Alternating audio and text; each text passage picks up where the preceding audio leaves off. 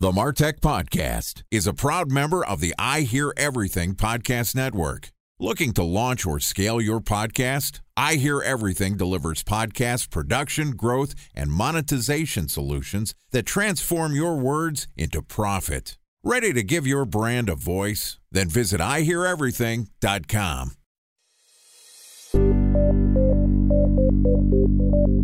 From advertising to software as a service to data.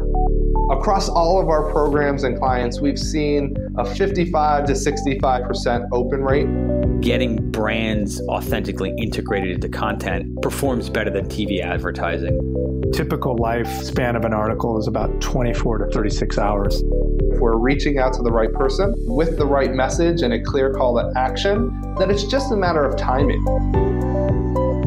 Welcome to the MarTech Podcast, an I Hear Everything production. In this podcast, you'll hear the stories of world-class marketers that use technology to drive business results and achieve career success. We'll unearth the real-world experiences of some of the brightest minds in the marketing and technology space so you can learn the tools, tips, and tricks they've learned along the way.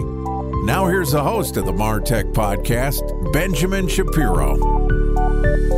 Welcome to the MarTech Podcast. I'm your host, Benjamin Shapiro, and today we're going to discuss the limitations of Zoom meetings. Joining us is Melissa Kwan, who is the co-founder and CEO of eWebinar, which is the leading automation webinar platform that saves people from doing the same webinar over and over and over and over again for sales demos, marketing content, and onboarding. eWebinar turns any video into an automated webinar that you can set on a recurring schedule so you never have to do the same one twice. And in addition to providing us with our guest today, eWebinar is also a sponsor of the MarTech Podcast. And today, Melissa and I are going to discuss why Zoom calls aren't scalable. All right, here's my conversation with Melissa Kwan, the co-founder and CEO of eWebinar. Melissa, welcome to the MarTech Podcast. I feel like there should be like people clapping now. Yeah, that was really good. Woo, you're back. It's always so good to hear from you, to see you. I know everybody listening can't see you, but it's great. Tell us, you're a world traveler. Where in the world are you this time? I am currently in Canggu, Bali. So you are not only a co-founder and CEO of a SaaS company, you are also a nomad. Tell everybody before we get into Zoom, and I swear this is all related to the topic of the day, how do you go from place to place and still run a company? Well, first, and this is not a shameless plug, I built software that does my job for me, so I don't have to be there 24/7. Dare I say the power of MarTech? Yeah, I mean, the problem of doing live webinars over and over was something that I lived in my previous startup. And I had always envisioned this product that would do my job for me so that I could go have fun any hour of the day and not have to be 4 a.m. lobby in Kyoto doing a demo that I did yesterday. So this product that I'm working on today is actually born from that. So now you've gone on to not having to do your sales calls at 4 a.m. in Kyoto, and instead you're in Bali doing podcasts at 2 a.m. Yes. Boy, you've really come full circle, haven't you? Yeah, David, my co-founder, who's also my life partner, laughs about this. He's like, you created software to solve one problem, but now you created another problem. But I can tell you right now that doing unique recordings, podcasts at this hour is so much better than doing repetitive content that you've done over and over again at all hours of the day. Yeah, at least you got to do something new. You're having an interesting conversation on the podcast. It's a pain to have these reoccurring meetings. And honestly, we've all sort of gone through the pandemic over the last few years and dealt with something together. It's fatigue. It's Zoom fatigue is the term du jour. Talk to me a little about the broken process that we're all going through when it comes to scheduling our meetings, our sales calls, sitting in front of our screens. We've all sort of dispersed.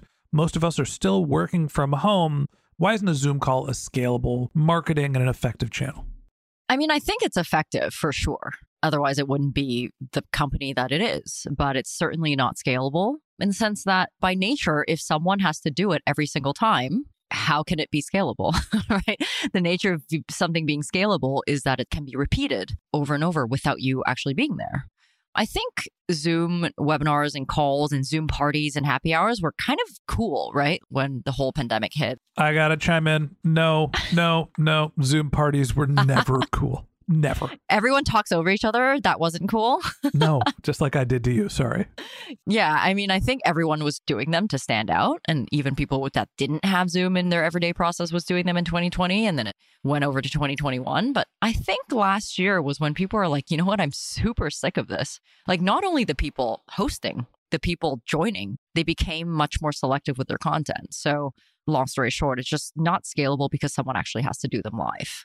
And I think more and more companies are asking themselves, like, how can we actually do this more efficiently and deliver content more effectively? Because people are being so much more choosy with what they're giving attention to. There's two problems that I see with Zoom and using it as a communication channel. And let's talk about it as a marketing or sales channel specifically.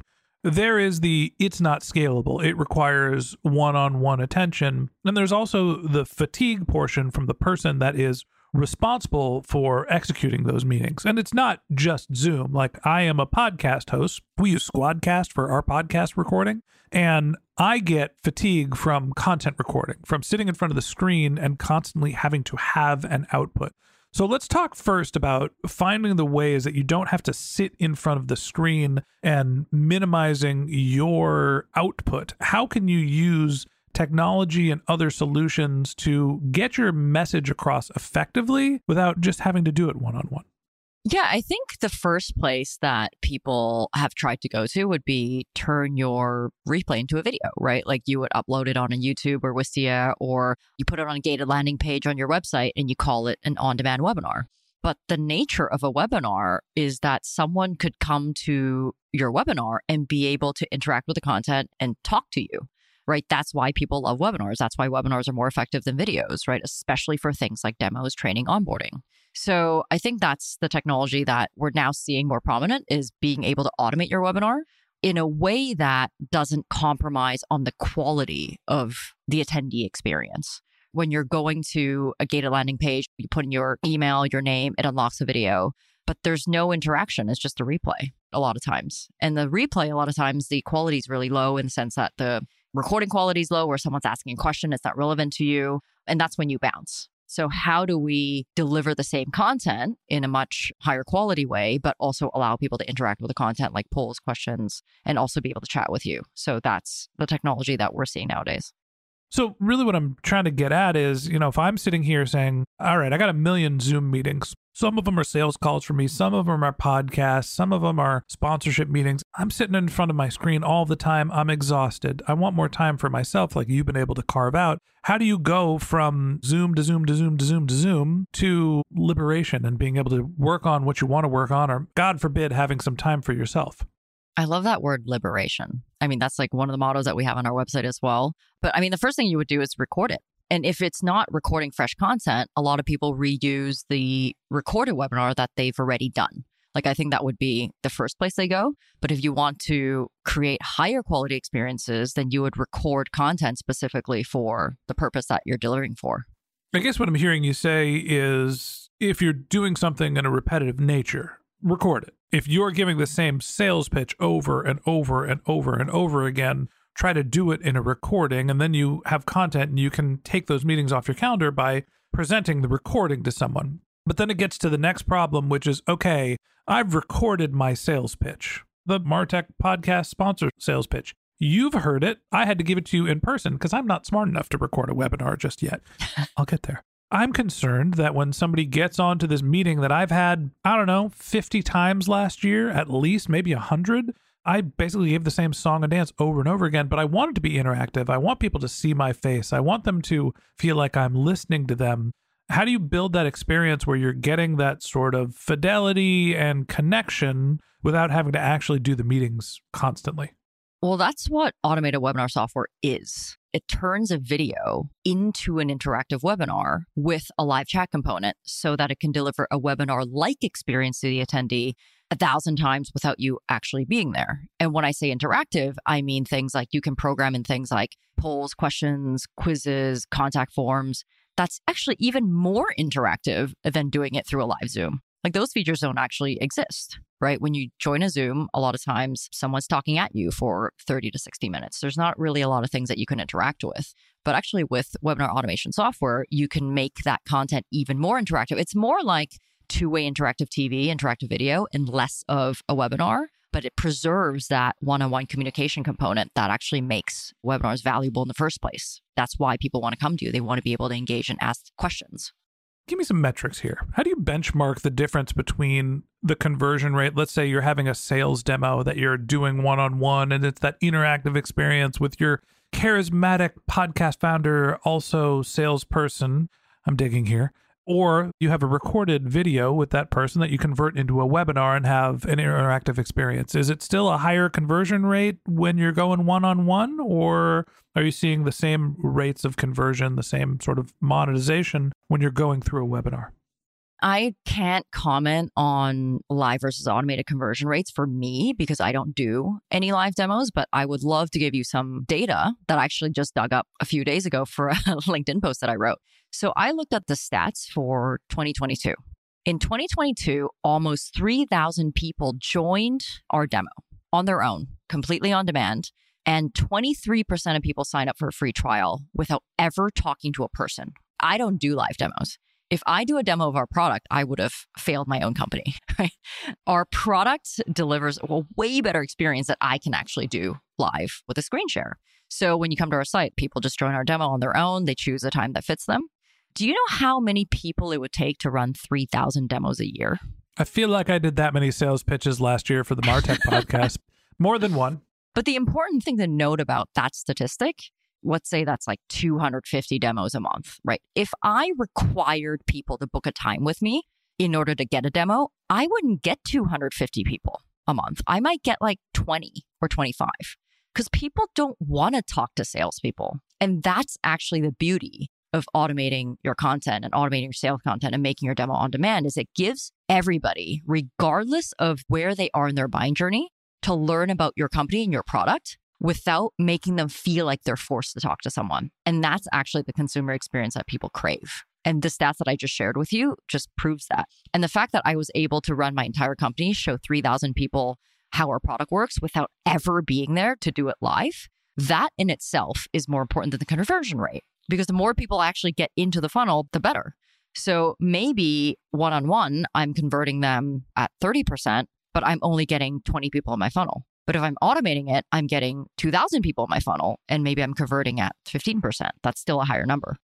I guess here's the big question for me. I had this conversation with somebody about podcast advertising where they're like, should I start with programmatic advertising, which is, let's say, somewhere between a $10 to a $25 CPM, or should I go direct to podcasters and pay a $50 to $100 CPM? The conversion rates on host-read ads are dramatically higher, but the reach and frequency you can get from the programmatic advertising, you can buy more impressions and cast a wider net with the programmatic advertising. So my suggestion was to validate the channel, go to programmatic, and then when you have figured out if podcast advertising works for you, you can invest in strategic host-read ads for people that you know have an audience that you're trying to tackle. There's a parallel here for doing your in-person sales calls and moving towards webinar. You can have more people engage with your content. And I guess the big question for me is, you don't know what the conversion rate is. Have you found that there's a difference in the quality of customers when you're going direct and building a relationship that is in person as opposed to pushing someone through a purely digital channel? Yeah, I mean, of course, the people that are willing to hop on a call with you one-on-one, the quality is already way higher. But a lot of times I feel like people are kind of being forced because that's the only way to see your product is to get on a call. But I would say that the quality of people that come through an automated channel is, of course, really wide. 10% of people don't even show up. But guess what? It's totally fine because I'm not actually there. I remember it was super disheartening in the past, in my previous startup, when I would do these live and I would stay up 2 or 3 a.m. and then people wouldn't show up. And that was like really demoralizing. And when you automate that channel, it doesn't happen anymore. And of course, there's super high quality leads that request a call. There's people that don't really need to talk to you and they sign up. And then there's people that don't show up, or there's people that are like super, super top of the funnel and they just want to poke their head in, kind of like an open house. But the truth is, it's okay. You have an automated channel like that because you want to serve everybody, because you want to give consumers the information that they need to make a buying decision when they're ready, whether it's now or later. I just want to be in front of them. I want to be in front of them, top of mind, more so than my competitor. And I think that's the power of automating something. So let's go back to the idea that Zoom calls aren't scalable. The whole notion here is that they're exhausting. Being in front of your screen, as much as I love to have our podcast recording, this takes effort, takes energy, and there's a limited amount of back and forth that you can have where you're constantly thinking and having an output. So there's the personal component to Zoom fatigue, or just screen fatigue, meeting fatigue, one-on-one connection, digital fatigue. And there's also the second component, which is unlimited ability to schedule. You can manage a larger bandwidth, which allows you to cast a wider net. Are there any other reasons why you can think that Zoom, or the sort of constant focus on scheduling meetings and filling your calendar, why that doesn't work? I think the other reason why it doesn't work is because nowadays the world is flat. You're a company, you serve people in many different time zones. A lot of times your customer is not in your time zone. So you're kind of forcing them to fit your schedule. And that's why traditionally attendance rate for webinars are so low, right? That's why sometimes people sign up and they don't show up. Or that's even for one-on-one meetings.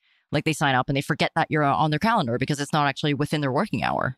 So I think that's another big reason as to why Zoom's just not scalable, is that it's forcing your customer, your prospect, to fit into sometimes a kind of an unnatural time slot for them.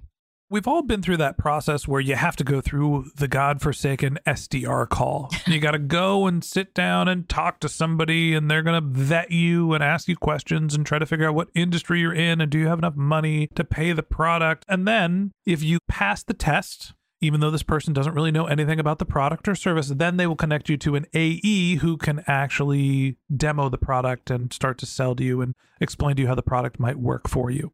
It's a terrible experience. And fortunately, I feel like the world has gotten away from that sort of sales methodology. But we're running into a similar problem here. Sometimes your customers, we think about that sales call, that Zoom meeting, as being a bottom of funnel activity. This is somebody who I am so close to getting over the finish line that I'm going to meet with them in person. And in reality, that's not always where somebody is in their buying journey. Some of the times people just want to go through the demo to get educated, to understand, in this example, how webinars work, how Martech podcast sponsorships work. There's different things where people are just doing their research. They want to understand what your product is and how it works, and maybe they're not in buy mode. And that's okay. That's fine. That's what webinars are for. That's what recorded videos are for. But we want those experiences to be interactive, because maybe that person isn't in the bottom of the buying funnel now. Maybe they're in the awareness building phase. Maybe they're in the education phase. And by opening up the amount of people that can go through your sales funnel, you're not necessarily going to increase your conversion rate by doing webinars, but you're going to cast a wider net. And you're going to help build awareness. You're going to help build affinity by bringing people into the sales process when they are earlier in their buying phase. And that wraps up this episode of the Martech Podcast. Thanks for listening to my conversation with Melissa Kwan, co-founder and CEO of eWebinar. Join us again tomorrow when Melissa and I continue the conversation talking about how to retain a prospect's attention. If you can't wait until our next episode and you'd like to learn more about Melissa, you can find a link to her LinkedIn profile in our show notes. You can contact her on Twitter, where her handle is Miss Kwan. That's MSSKWAN. Or you could visit her company's website, which is ewebinar.com, EWEBINAR.com. Just one more link in our show notes that I'd like to tell you about. If you didn't have a chance to take notes while you were listening to this podcast, head over to martechpod.com, where we have summaries of all of our episodes and contact information for our guests. You can also subscribe to your weekly newsletter, and you can even send us your topic suggestions or your marketing questions, which we'll answer live on our show. Of course, you can always reach out on social media. Our handle is MarTechPod, MarTechPod, on LinkedIn, Twitter, Instagram, and Facebook, or you can contact me directly. My handle is Ben J. Shap, BenJShap. And if you haven't subscribed yet and you want a daily stream of marketing and technology knowledge in your podcast feed, we're going to publish an episode every day this year. So hit the subscribe button in your podcast app, and we'll be back in your feed tomorrow morning. All right, that's it for today. But until next time, my advice is to just focus on keeping your customers happy.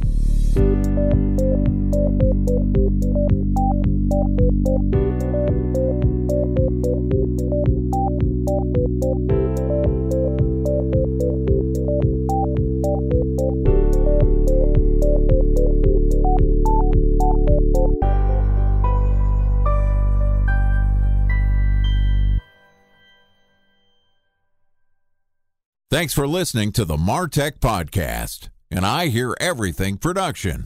Looking to launch or scale a podcast like this one for your brand? Then visit iHearEverything.com.